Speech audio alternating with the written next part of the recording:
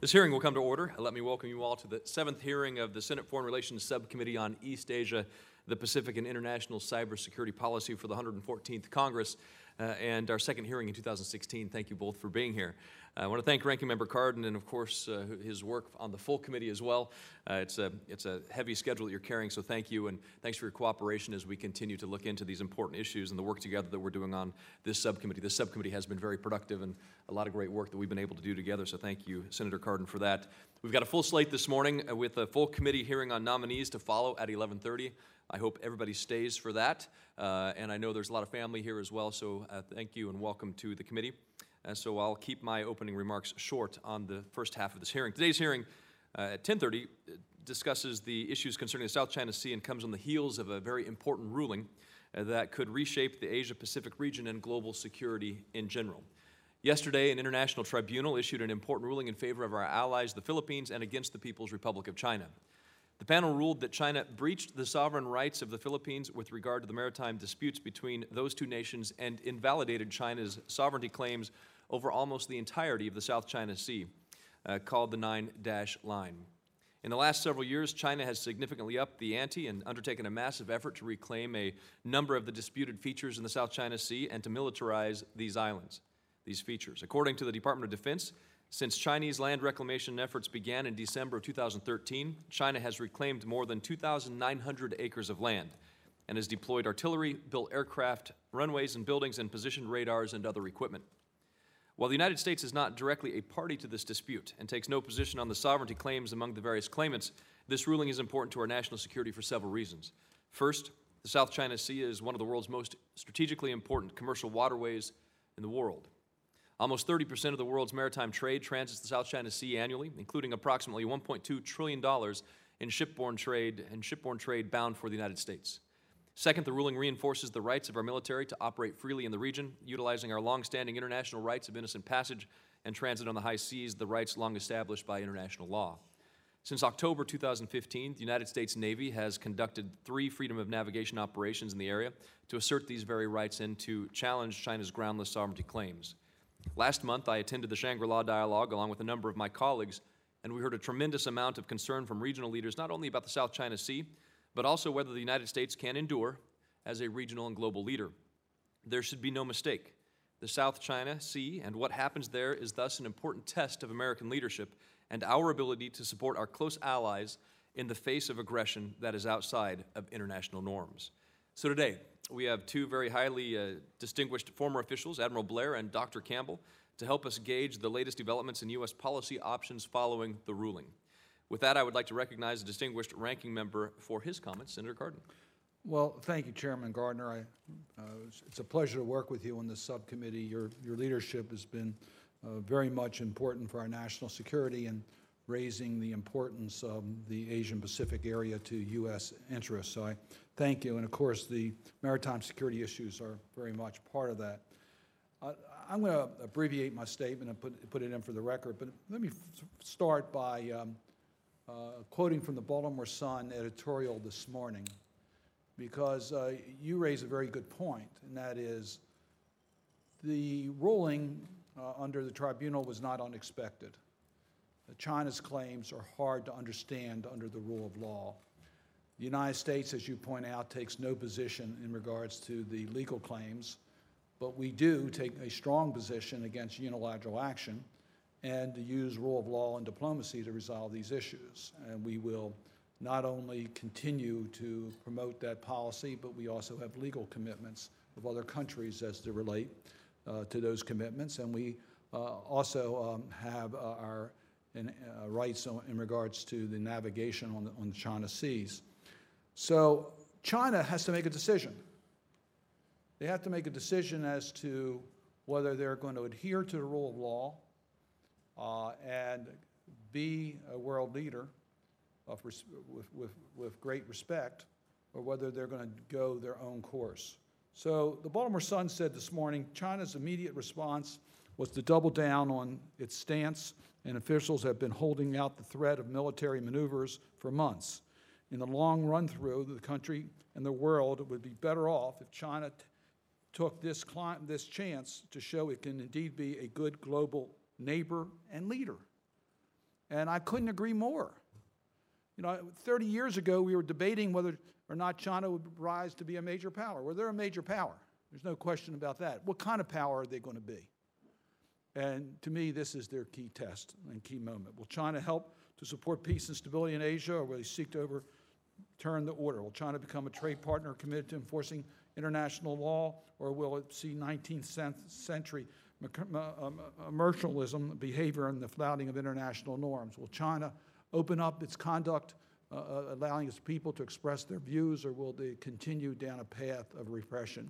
These are issues that I think are very much tied to how they respond to the tribunal decision. And last point I would make, Mr. Chairman, I was asked a question this morning whether we're somewhat hypocritical in criticizing China since we're not a member of the Law of the Sea Treaty. I think we should be a member of the Law of the Sea Treaty. I think it would help the United States. We've had hearings before this committee where it was lopsided with our generals saying it's important to our national security.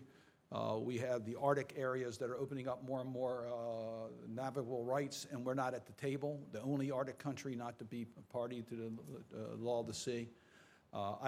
We disadvantage American businesses who need the mineral rights on the seabeds.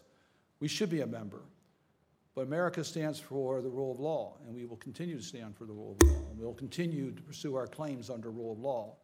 And we have an obligation to point out that China must adhere to the rule of law if it's going to have credibility internationally on these issues.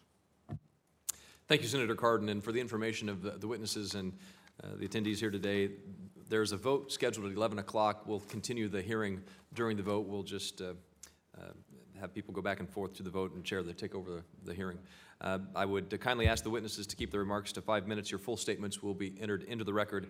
Our first witness is Admiral Dennis Blair, who currently serves as chairman of the board and CEO of Sasakawa Foundation, USA.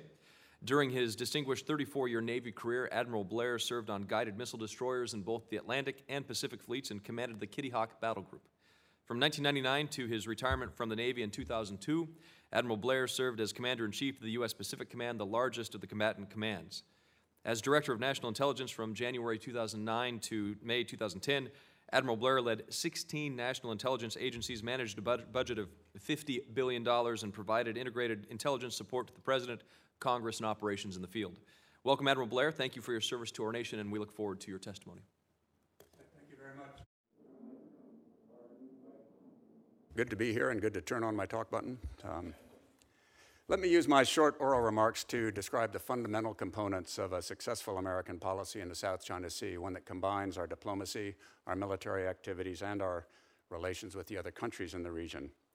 What we see playing out now in East Asia is China's third attempt to expand its maritime border. The first attempt, which has gone on for decades, has been to add Taiwan to its territory. And this attempt has included some Chinese tactics that are now familiar to us: unyielding rhetoric, cartography — Taiwan is always shown as part of China on Chinese maps — international diplomatic competition. China goes around to other countries in the world to try to sign them up to recognize its claim and to reject Taiwan's assertions. The second attempt was the Senkaku Islands, and again, China used a variety of means to advance its claim and extend its maritime border. The use of its fishing fleet and its Coast Guard vessels rather than its military naval vessels, the use of offshore drilling rigs in disputed waters, punitive economic measures, cutting off the supply of rare earth metals to Japan. Now, Chinese activities in recent years in the South China Sea represent the third attempt of China to extend its maritime borders, and they involve a full array of tactics. It has added some new ones: naval blockades of the vessels of other countries around disputed islands, land reclamation, the installation of logistics facilities, potential military facilities. So what's going on in the South China Sea today is not new in concept for China or the region, but the geography, the number, the military inferiority of other claimants, and American history in the region make it all different and require a tailored policy from the United States. We need to fashion a response to Chinese aggression that supports our basic interest and is tailored to these circumstances. What has worked in the past to restrain Chinese aggression on its maritime border has been patient diplomacy, along with the establishment of military deterrence. Now, the Taiwan Relations Act provided a good blueprint for American actions on that attempt by China: a buildup of Taiwan's own defense capability through assistance, American development and demonstration of the ability to support Taiwan if called on, persistent diplomacy with China to emphasize other areas of relations and to make them understand the high cost of aggression in Taiwan. For the Senkakus, the same pattern has proved successful with a strong ally, Japan, Japanese development of its own military capabilities to defend its interests, American declarations of support to Japan, persistent diplomacy by both Japan and the United States to keep overall relations with China as positive as possible while emphasizing our interests. The South China Sea has similarities to these two earlier cases, but also important differences. The area is larger, more conflicting claimants, and they are much weaker than is China. However, American policy should mix the same ingredients of diplomatic patience, support for allies and partners, and direct military protection of our own interests that has contributed successfully to stabilizing the other two regions. Now, until about a year ago, our policy was wandering. We chanted that we took no position on the territorial disputes themselves. We made few military deployments to the region, and we simply urged restraint on all parties. And this feckless set of policies did nothing but encourage China to try to expand its influence. But even without a clear U.S. policy, China's aggressive moves were not very successful. Although China was expanding the capability of the islands it occupied in the region, they added very little to its military capability in the event of serious conflict. They had the effect of stoking suspicion and distrust of China and sent these countries to the United States, Japan, and other more powerful countries for support. And they offered access to their bases and ports. None of these countries made any territorial concession to China. Within the past year or so, we are seeing the emergence of a more robust American policy along the lines of what we have seen work previously. We've made it clear that there are vital U.S. interests at stake, our ability to operate air and naval forces freely in the region. We have peacefully deployed significant major military forces there. We have started to provide support to other claimants in the region, the Philippines and Vietnam. The policy component that is lacking is the establishment of our bottom line. That is, we have not made it clear where we stand on any of the territorial claims of China and the other parties. And until we do, it will be difficult to relate our military deployments to our overall foreign policy and diplomatic objectives. I believe that the issue on which we can clearly draw a bottom line would be at Scarborough Shoal. Make it clear that the U.S. will support the Philippines to oppose Chinese aggression there, and if necessary, by military force. The decision yesterday of the Permanent Court of Arbitration has provided a clear legal foundation for the United States to take a position. I would also add, echoing Senator Cardin, that the decision makes it very clear that the UN Convention on the Law of the Sea is very much in the American interest, and I hope that this committee can move it forward again.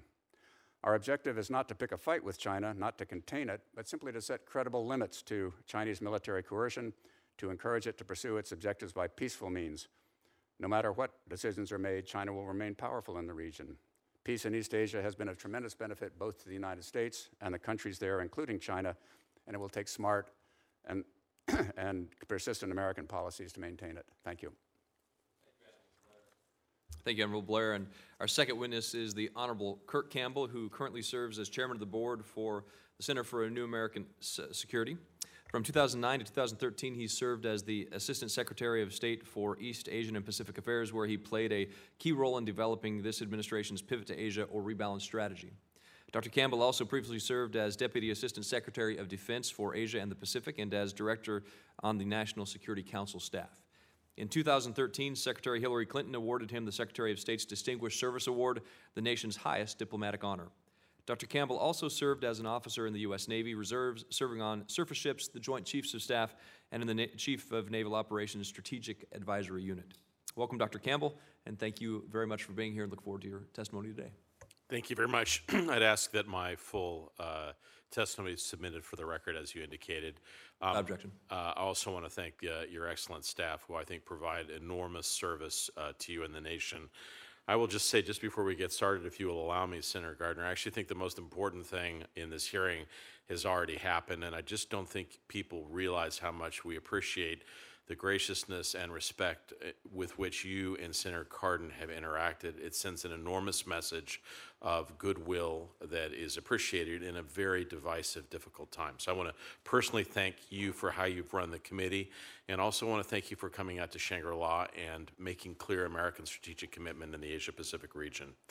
I also want to thank Admiral Blair, if I can, for his service and the opportunity to serve with him. When he was serving out in Hawaii, he taught me something very important. Once we were talking about something, and he turned to me and he said, "Kurt, you know, sometimes it's better to ask forgiveness than permission." And so something to keep in mind as we struggle bureaucratically occasionally. So again, thank you very much for this opportunity very quickly. I'll just make a couple of quick points because I know you're going to want to get to questions and answer. About the ruling itself, I think some elements of it were expected, but to be honest, it's much more resounding. It's much more decisive than I think any of us anticipated. It's unanimous quality. It's a very clear statement about how to think about the South China Sea. Really invalidates virtually every aspect of Chinese claims around the 9- or previously the 11- line. So I think I agree very much with what has been said in terms of this is an important statement of international law. And I would also underscore, not only have there been good statements from the United States, but many of our allies and other countries have chimed in to support this effort. I would draw your attention particularly to what the Australians have said most recently, in addition to other countries in Northeast Asia. I think this sends a very clear signal of warning and care to Chinese interlocutors as they contemplate next steps. I also just want to say, a lot of people say, well, how can you trace American strategic purpose in the world? Is there any constants?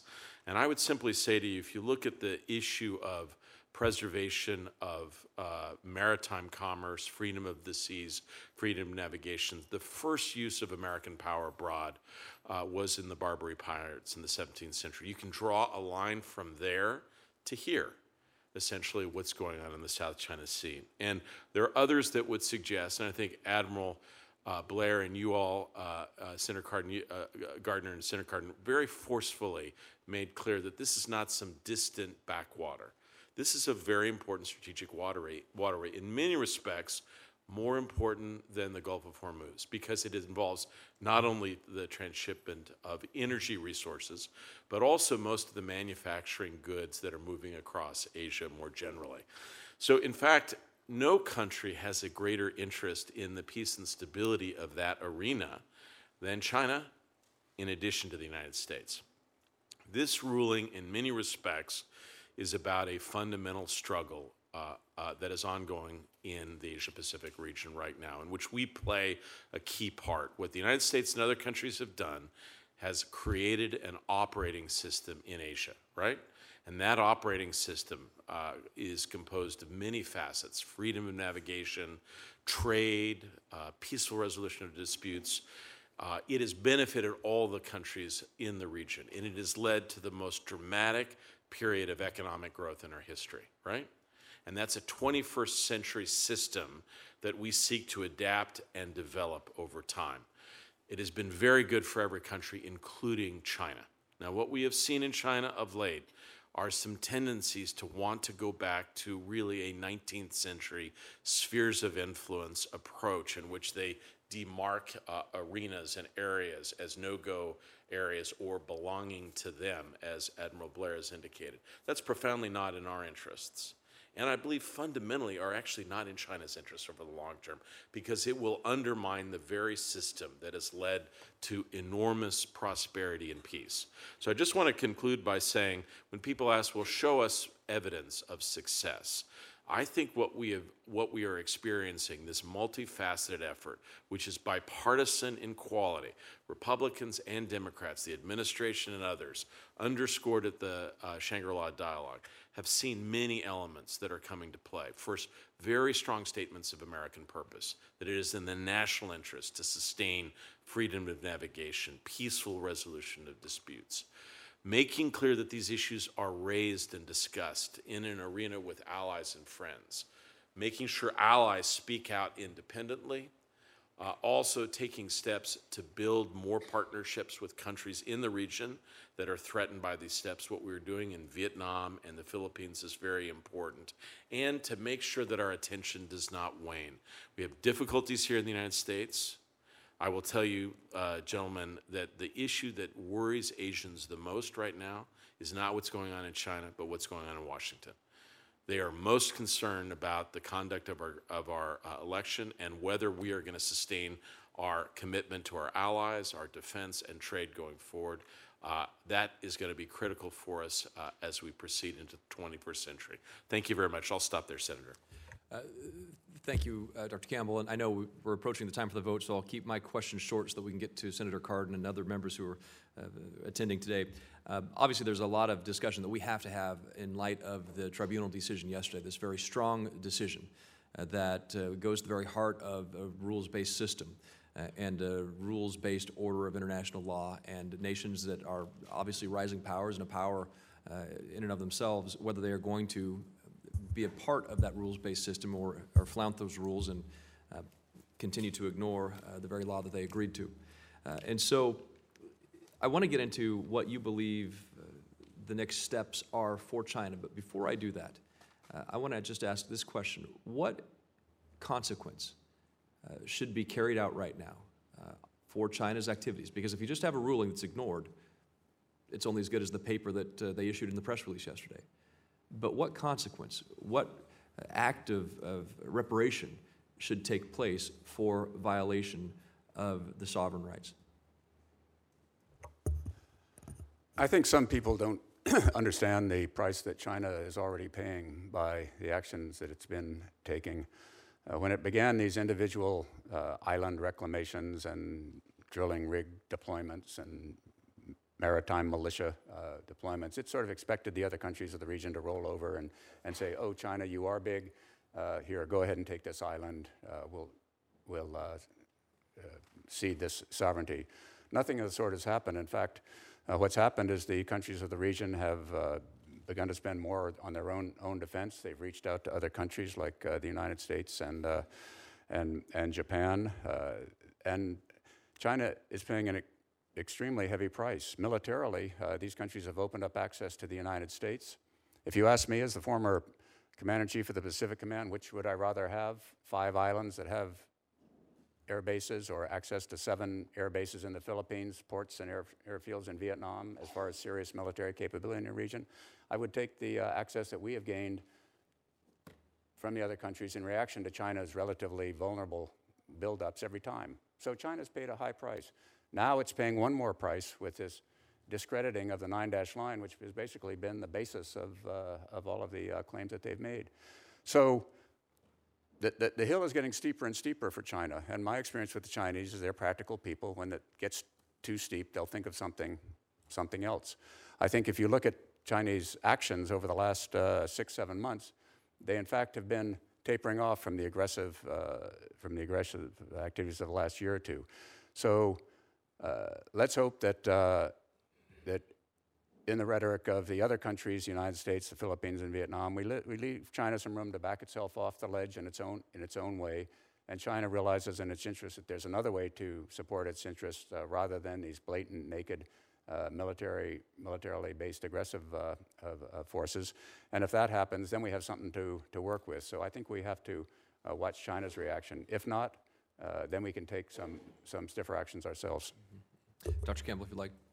I really like Admiral Blair's answer, and I would stand behind him on that. I think that's good, it's prudent, it's careful. There are other costs as well, though, that are being paid.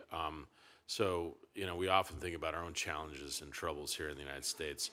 President Xi is trying to do a lot of things right now in China. He has essentially dismantled collective leadership in China. He makes all the decisions.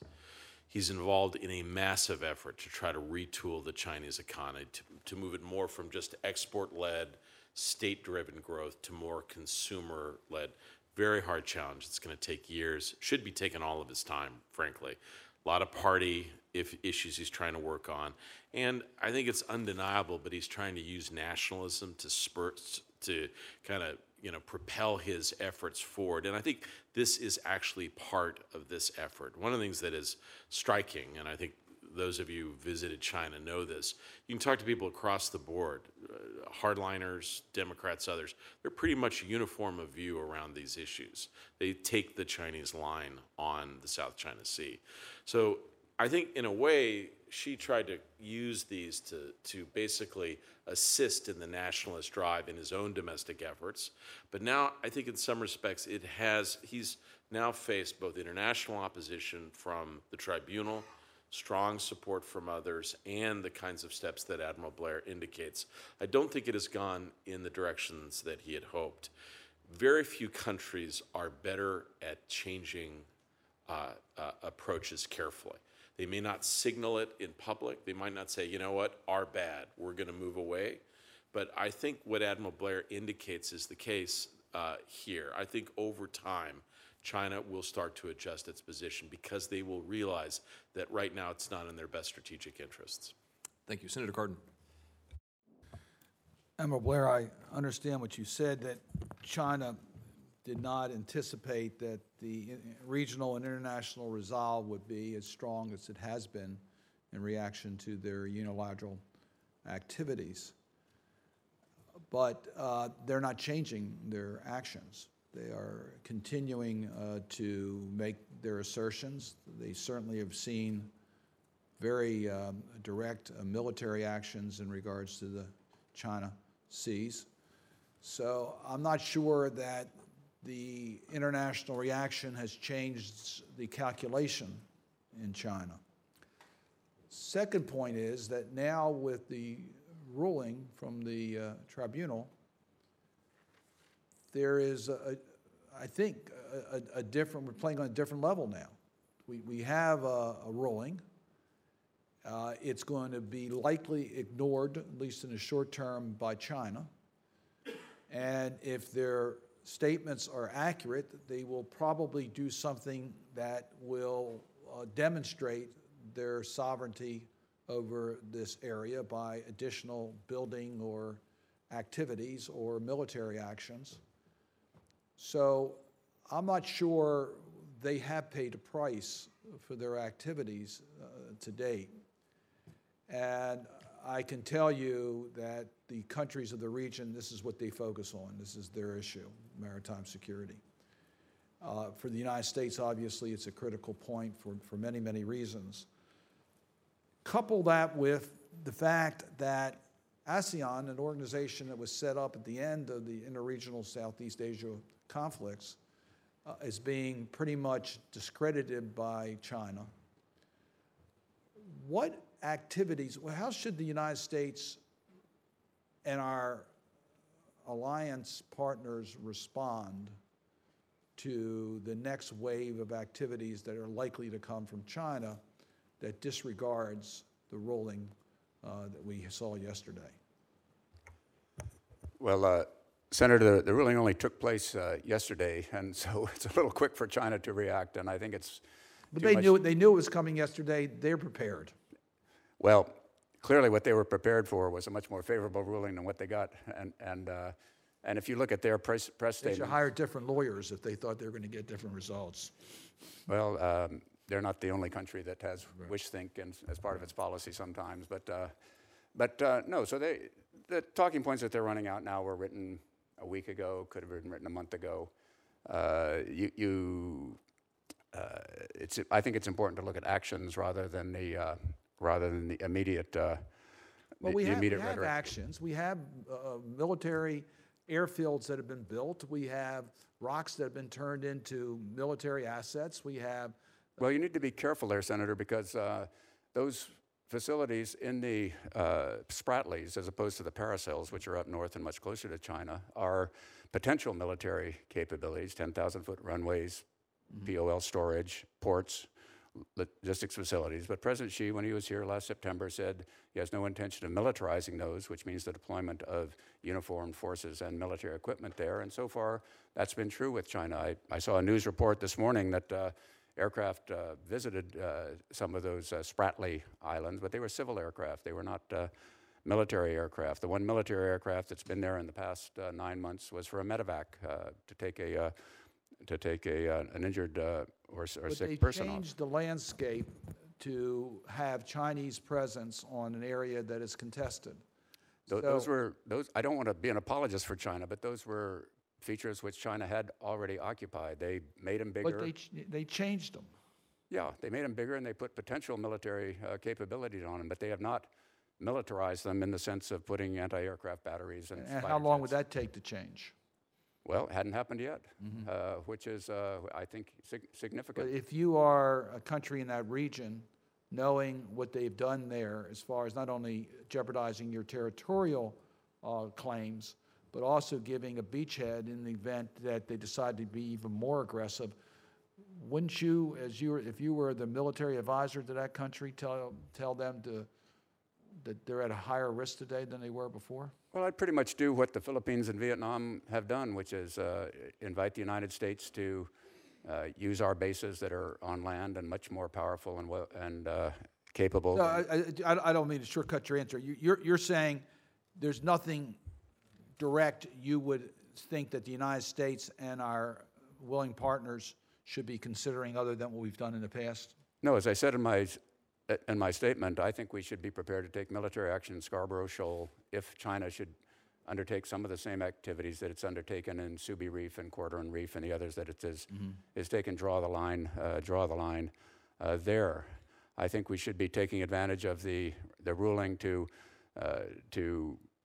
foster a multilateral solution of the settlement of the contending claims with or without China, and then we should use our military power to support that region. Right now, we don't have a specific position so that we can use our military power to support our diplomacy. We just do freedom of navigation exercises, which are fine, military maneuvers. I think we need to draw some specific lines and then encourage China to compromise on some of its objectives, as they have in other regions, as I said. Senator, could I just amplify on the things to really be concerned by? I think Admiral Blair's given you a very good laydown, and the key here is some of the steps that China has taken are on islands that they've held for decades, right? The question really from here on out is, are they going to take steps on islands that they have not had previous control or access to, and that's why that there's so much focus on the Scarborough Shoal. If I may, and just something to think about, the real issues that I think the United States has to be concerned by are challenges to American or international overflight over this area, or ships that their passage is contested. Those are the areas where the United States has to be much firmer and much clearer, and we need to get other partner countries to exercise the rights of free passage and open access in a manner that makes clear that this determination to try to turn the South China Sea, it's not so much the island dots, it is the effort to turn it into territorial waters that denies international open access of the kind that we have underwritten for decades, and it is the very base of international trade and commerce. Just so I understand, the Obama administration has been doing that. They've been doing. Are you suggesting they needed to do more? No, in fact, and thank you, Senator Cardin. I think you missed a little bit when you were out. I think I would suggest that this is a bipartisan success. That what you see are multiple efforts led by the administration, but supported elsewhere, that involve diplomacy, that involve working with their allies, building up partner capacity, taking a very strong position in international organizations, supporting the rule of law, and also articulating publicly what it is that we stand for in terms of I freedom. understand verbiage. I'm talking about action. When you do flyovers, when you put our vessels in the territorial waters themselves to challenge being their free navigation, that's action. Yeah, very much. I think I would suggest, and I'd like to hear Admiral Blair on this, the real thing here is to make this a normal element of our practice, that it's not considered something we do occasionally. It has to be exercised regularly. It has to become a common feature of our forward engagement and deployment. Thank you. Senator Johnson. Thank you, Mr. Chairman, I guess. Mr. Campbell, as you were talking about, further integration in the world economy has been incredibly beneficial for China. as it has been for Russia. And I guess my question really is, based on that fact, I just do not understand why. Why does Russia engage in its aggression? Why is China engaged in such provocative action? When I agree with you, this undermines, I think, their long-term objectives of becoming more of a consumer society, becoming really a more healthy economy. You mentioned nationalism.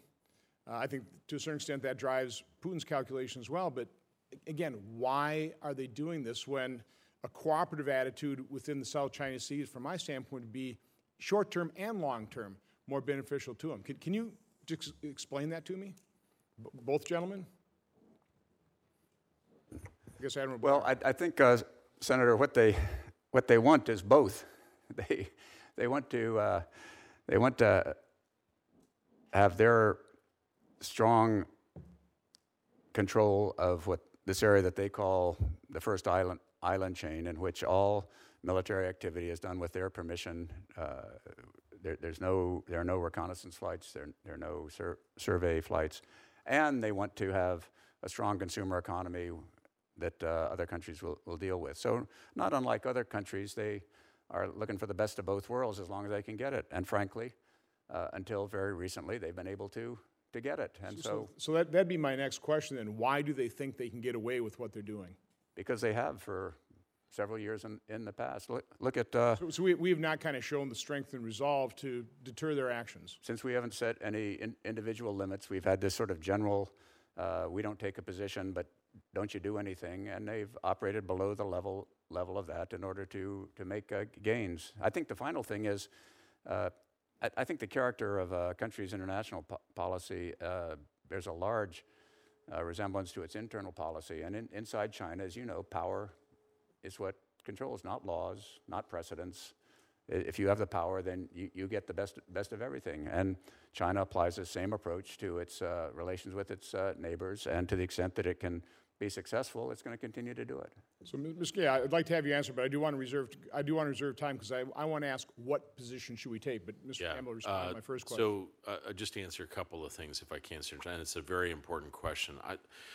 The interesting thing, when you sit down and actually really discuss with China interlocutors about this, one of the first issues they will raise is the Monroe Doctrine, right? And they'll say, well, what about your role in your own hemisphere? And of course, our answer was, or is, that was then, this is now, a very different period, very for a different kind.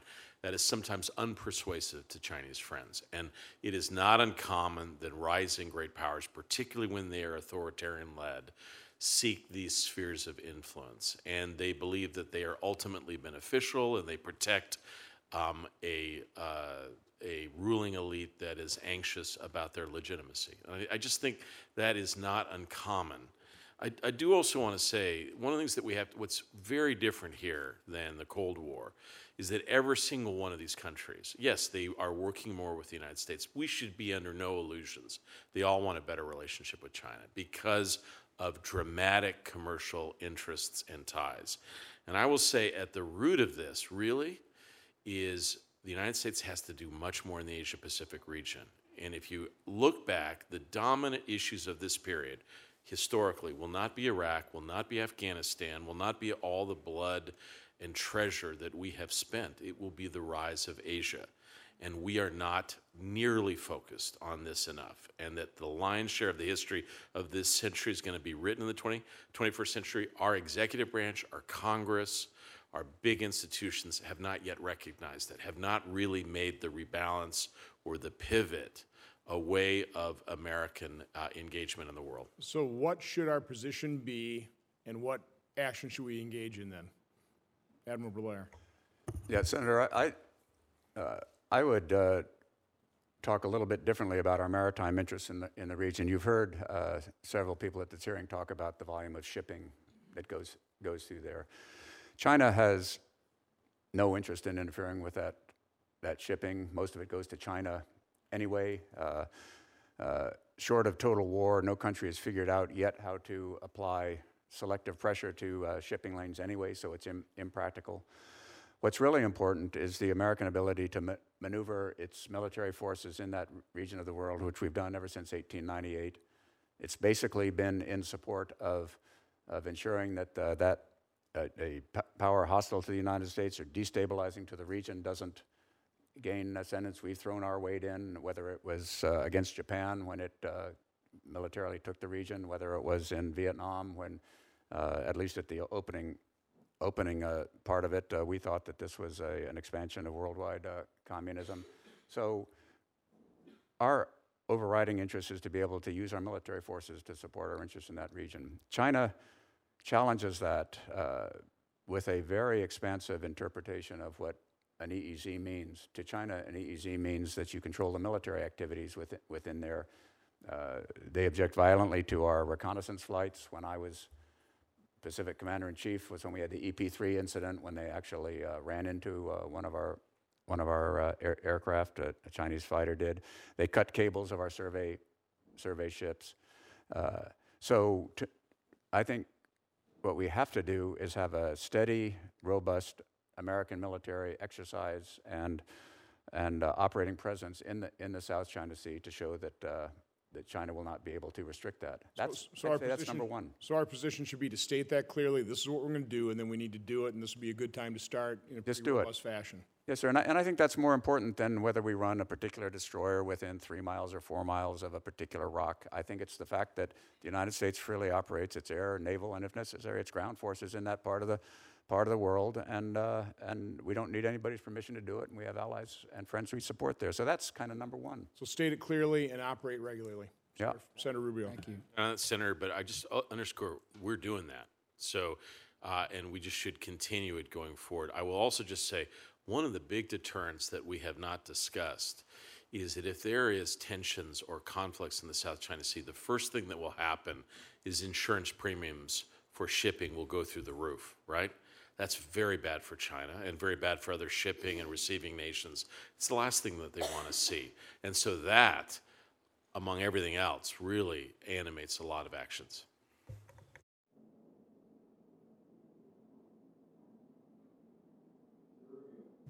Just in time. Good. Well, first of all, thank you both for being here. This is actually a pretty big moment in international relations, I think, for our country. I think you would both agree with that. For people that are going to watch or thinking about this issue, the first thing, and I think you both touched on this in your statements, is, you know, freedom of navigation in the seas has been the linchpin of this economic growth and prosperity that we've seen in the post-Second World War era. And that's particularly true of the Asia-Pacific region. And the South China Sea in particular, I believe, the last time I checked, is a place where a significant percentage of global commerce is now transiting through. So this matters in real time to people in this country. In essence, I guarantee you there are things in this room right now that came to this country as it transited through the South China Sea and vice versa for our exports. So this is incredibly important. And what China's basically challenging is that world order. What China's basically doing here is they are challenging the idea that there is such a thing as freedom of navigation.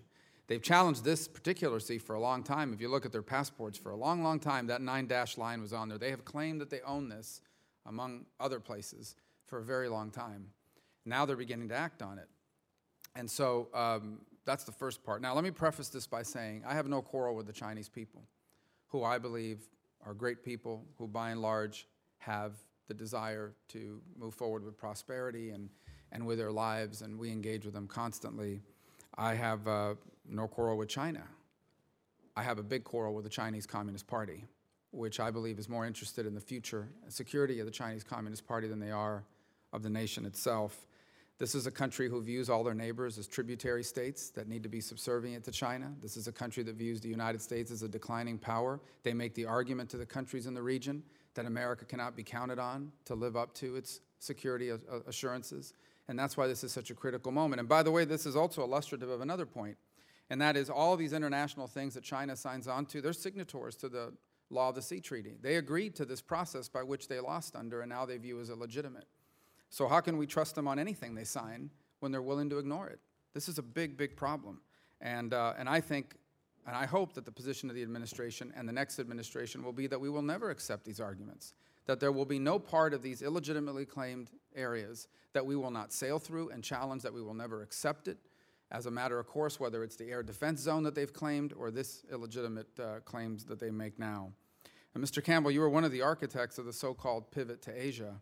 and you've written extensively about this policy. So I would just ask you, what is, and I think you've touched on this already, but what is your assessment of the success of this policy after 5 years after it was announced, and specifically, and maybe what needs to be done next? And on that point, I want to make one editorial comment in addition to the 2.5-minute editorial comment I just made, which is this is why the defense sequester is so crazy. It's nuts, because we need to be able to fund our ability to project power in the region, because in the end, all the diplomatic rhetoric, all the speeches from the Senate are worthless if we do not have the physical capability to deliver on our security assurances that we've made to our allies in the region, both in South Korea, Japan, the Philippines, and others. But what is your assessment, Mr. Campbell, of the state of affairs on the pivot to Asia, and what is the next iteration of it moving forward as we go into a new administration and a new Congress? Thank you very much, Senator. I appreciate the question, and thank you for your service. I will say, I don't mean any harm by this, but I will say what I appreciated very much is how open your office was to us. You'd asked us to come up to be briefed about Asia, asked very good questions. You challenged us a lot, but you also were very respectful. I actually would say one of the most important things that we're going to need to sustain to be effective in Asia is to maintain a bipartisan commitment. And that's incredibly difficult, but I think you all, each in your own way, have laid out the enormous American stakes in what's involved here and the need to do more. Look, I think the rebalance or pivot is proceeding in fits and starts, to be honest. And part of that is we got a lot of domestic issues. It's impossible to leave the Middle East and South Asia given what's going on now, and that's where the focus really is. And so you gotta find time in other parts of the schedule to make sure that strategic focus comes from key senators. Very grateful for the team that came to Shangri-La, very much noticed by friends in the region as a whole. I think the administration has done a pretty good job in trying to make clear that this is where our future lies, but we're gonna have to do much more. I agree with you about sequester. I'd like to see much more active diplomatic engagement generally. Really, at the base of much of this, I know we focus mostly on the military dimension, but a lot of this is a diplomatic gain. We got to be very effective in terms of how we pursue our interests. No American politician in the last 25 years have given a speech in America, about why Asia is important. We have not tried to convince our American people about what we're about. There have been hundreds and thousands of speeches about Fallujah and Iraq and Afghanistan, all important, but no one has said, you know, this is why we engage, this is why we're out there. We give those speeches in Asia, we don't do them at home. So I think we have our work cut out for us, and we had at the beginning of this administration a little childish back and forth where some would say, we're back in Asia, and others would say, no, we'd never left. Senator Rubio, I would take a position that both are wrong. For us to be back in Asia is going to take decades. It's going to take multiple presidents, deep, substantial engagement. And for those who say we never left Asia, the price of admittance has gone up dramatically. What used to pass for effective diplomacy and military engagement 15 or 20 years won't get it done, will not get it done today. Now, as we speak, we have 2 aircraft carriers in the Asia-Pacific region deployed. That should be a regular part of our engagement, not something that happens occasionally. So I commend you on the work that you've done to try to undo the sequester, and I also want to see you continue your role of really focusing on the Asia-Pacific region. I'll do everything I can to support that. Thanks, Senator. Senator Rubio, I listened carefully to what you said. I think one thing you perhaps are missing about the Chinese people is that they are, whether the Communist Party whips them up or not, extremely nationalistic and feel that China's destiny is much larger than what it currently is. They believe that for the last 150 years, they were physically carved up by outside countries, notably Japan, but also a large number of European countries and even the United States. Now they've become the second largest economy in the world. They've grown tremendously, and they feel their time has come. So, and they feel their time has come in a pretty crude way, which means that they should be the #1 dog in their part of the world, and everybody else should adjust. So I think this is deeper than just the Chinese Communist Party, which is ruling them, and it's pretty understandable in terms of their history. So I think what the United States does channel that Chinese, which I think is a national feelings and desires by presenting military situations in which the costs of aggression are too high, channel that great Chinese energy, which we've seen in so many other countries, Chinese American citizens here in the United States, Taiwan, Singapore, other very vibrant Chinese companies, into an area in which they can make tremendous advances by their economic prowess, by their cultural attainments, but just sort of set some military lines that say this far and no further. Then I think we can move forward properly. Admiral, and I agree with you on the nationalistic and on their view of history. The last 100 years has been an aberration, and I understand all of that. And I don't disagree with your statement about that being a powerful sentiment in China. I would only add that I think the people in Korea, the people in Japan have their own ambitions for the future, and it is not to be a tributary state to China. And I would also add that I want China to be prosperous. I would love to have them as a partner on all these major issues we confront around the world. Imagine what a responsible Chinese government in the U.S. could do on issues of global jihadism and so forth. I can tell you what's going to be a big problem, and that is if that nationalism leads them to continue to steal secrets from our companies and our military in order to cut corners, if they aggressively act to take over international waters, and if they do to other places what they've done to Hong Kong, and or what they do now on the gross human rights violations. If they treat their own people that way, just imagine what they would do to other people that they gained any sort of power and control over. And that cannot happen. That would be a major, major problem. I think we're in violent agreement there, Senator. Right. Thank you, Senator Rubio, and we're coming up on the time where we're going to have to adjourn. I just want to, again, reiterate something that Senator Rubio mentioned, actually, is when he was talking about China being a participant in UNCLOS and talking about how can we trust China in anything they sign because of their defiance of the law that they agreed to. But I think in many respects, we have a moment where the United States is going to be asked that very question by our allies. If China continues to violate the Philippines, this ruling, and other claimants in the area, then the question our allies in the region will once again pose to the United States is how can we trust anything that you say when you're not willing to come to our aid to back up what you have agreed to us with. And that's why it's so important that we continue to reiterate and reinforce our expressions of mutual defense and the mutual alliances that we have together, whether that's the Philippines, whether that's Japan, China, Korea, Taiwan. It's very important that we continue to show our allies that we are committed to not just say that we will abide by them, but that we will indeed act when called upon and as necessary and needed. One of the things that I wanted to get into, though, is what next now for the Philippines? The ruling comes down, the tribunal comes down. What next? Where does President Duterte go? What happens with the Philippines now that they have this ruling?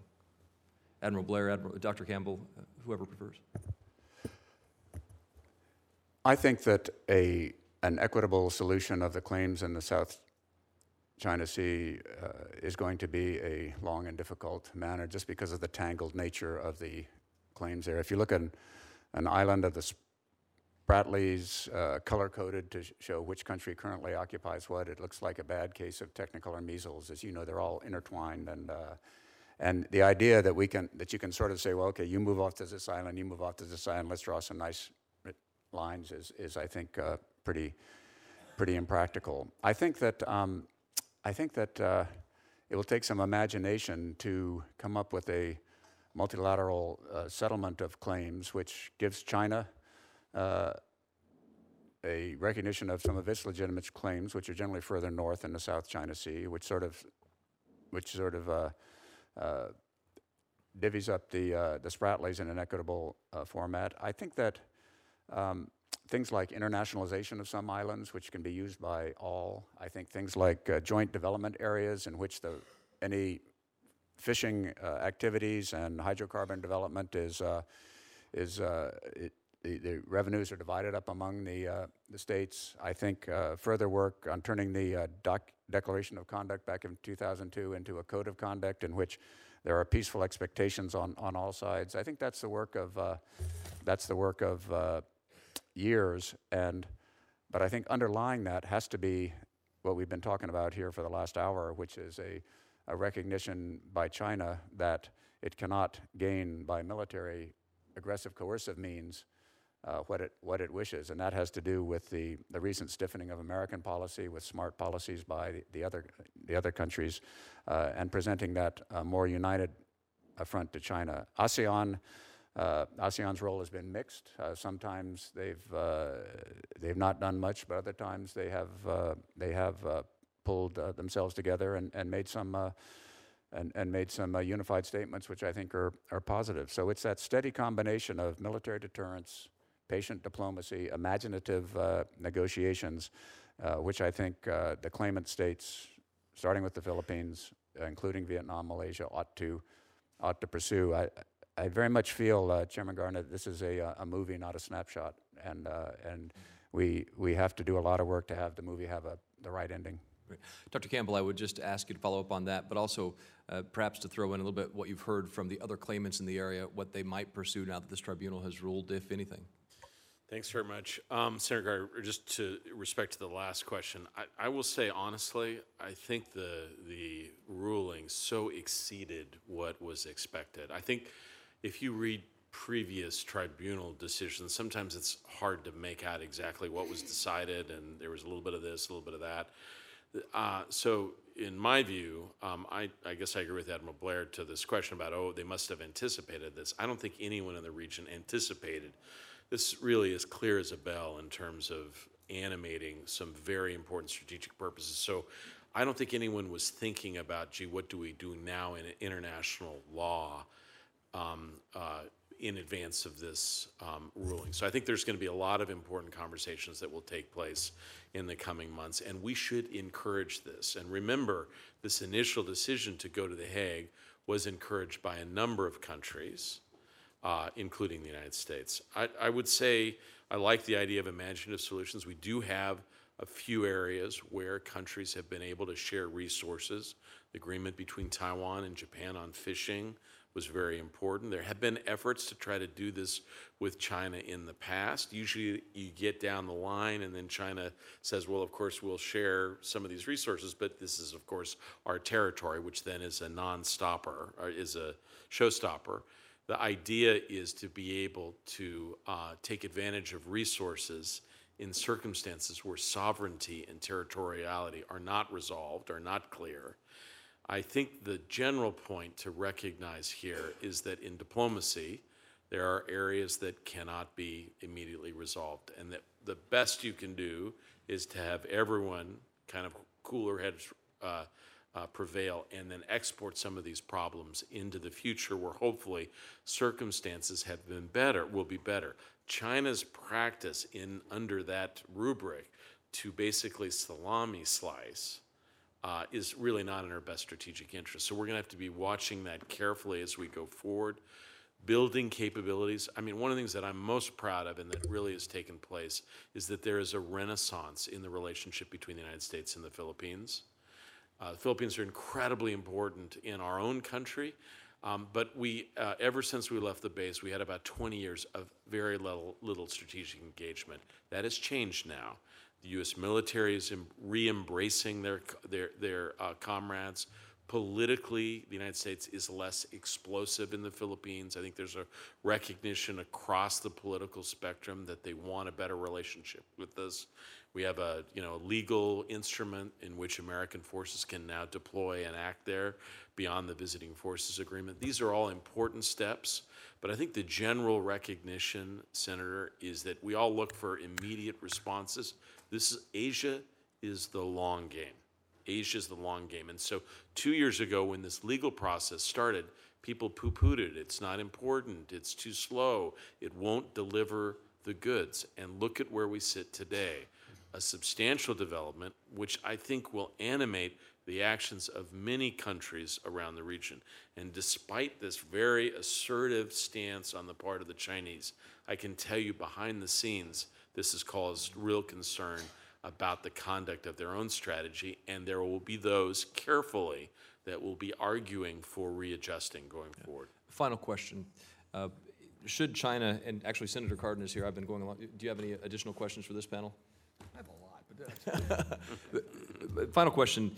Should China proceed to the Scarborough Shoal, or perhaps blockade of the Philippines ship, or action on the second Thomas Reef, what should the U.S. action or response be?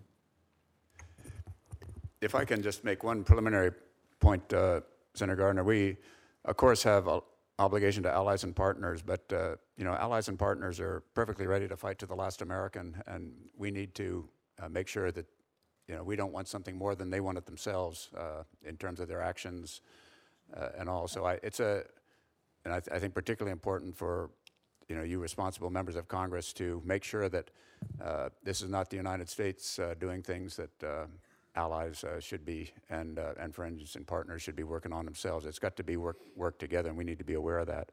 On Scarborough Shoals, I think if China lands troops, brings in dredges, we should remove them in support of the Philippines with military force, if necessary. On Second Thomas Shoal, I think the situation is a little bit less clear, and I'd rather speak in a classified session about that one.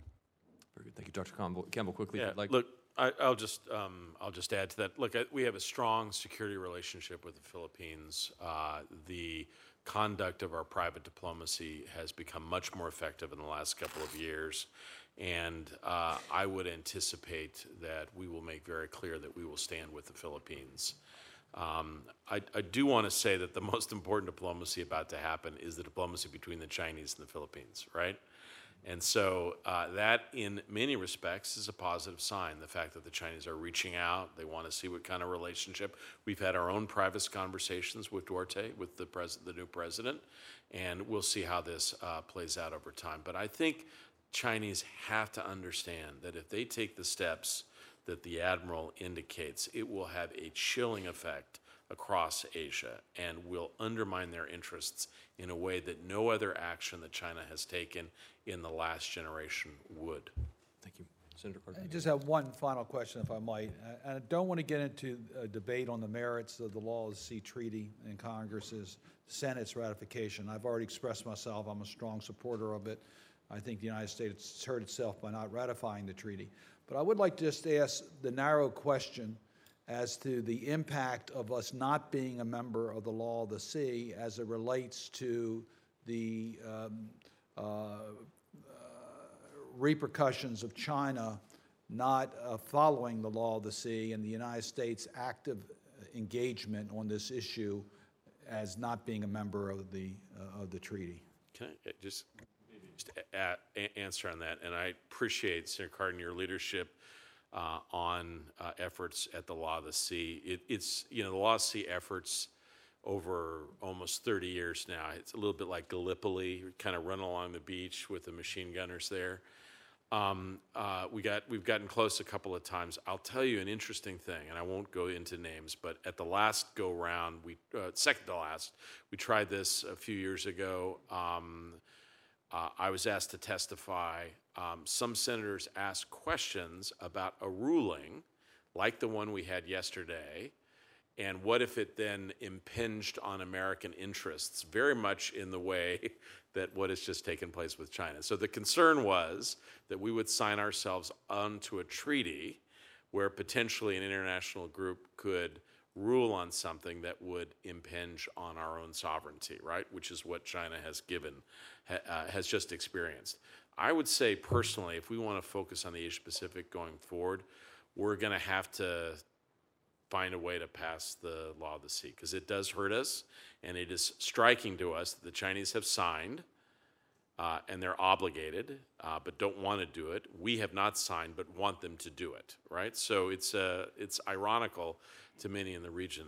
What concerns us, though, is I'm not sure what in the world could get 67 votes in the Senate now, right? I mean, if we put in something on motherhood, we'd get maybe 62, 63, but there would be those that would raise real questions. We've gotten a lot of our bills passed by over 67. Our committee has a good record on it. I don't think we would, we'll see how we would do on that. Might be a challenge. I would add, Senator, that to me the biggest advantage of us joining the Law of the Sea would be to oppose the Chinese reinterpretation of what the rights of a country with an EEZ are. China is is methodically, over time, attempting to give tremendous rights to EEZ countries to restrict military activities in a way that would be completely counter to U.S. interests. And right now, we have to rely on our friends who have signed the treaty, Japan, the United Kingdom, other strong maritime nations, to carry our water for us inside that treaty instead of providing the leadership we can. So I think it's absolutely vital. Thank you. Thank you, Mr. Chairman. Thank you, Senator Cardin. Senator Menendez, I think, is participating in the next hearing as well, so that is the final question for you. I want to thank the witnesses for being here today. Thanks to everyone for attending today's hearing. And for the information of members, the record will remain open until the close of business Friday, including for members to submit questions for the record. Please respond as promptly as possible, and your responses will be made a part of the record. With the thanks of the committee, this hearing is now adjourned, and we will begin and we will proceed to the next hearing.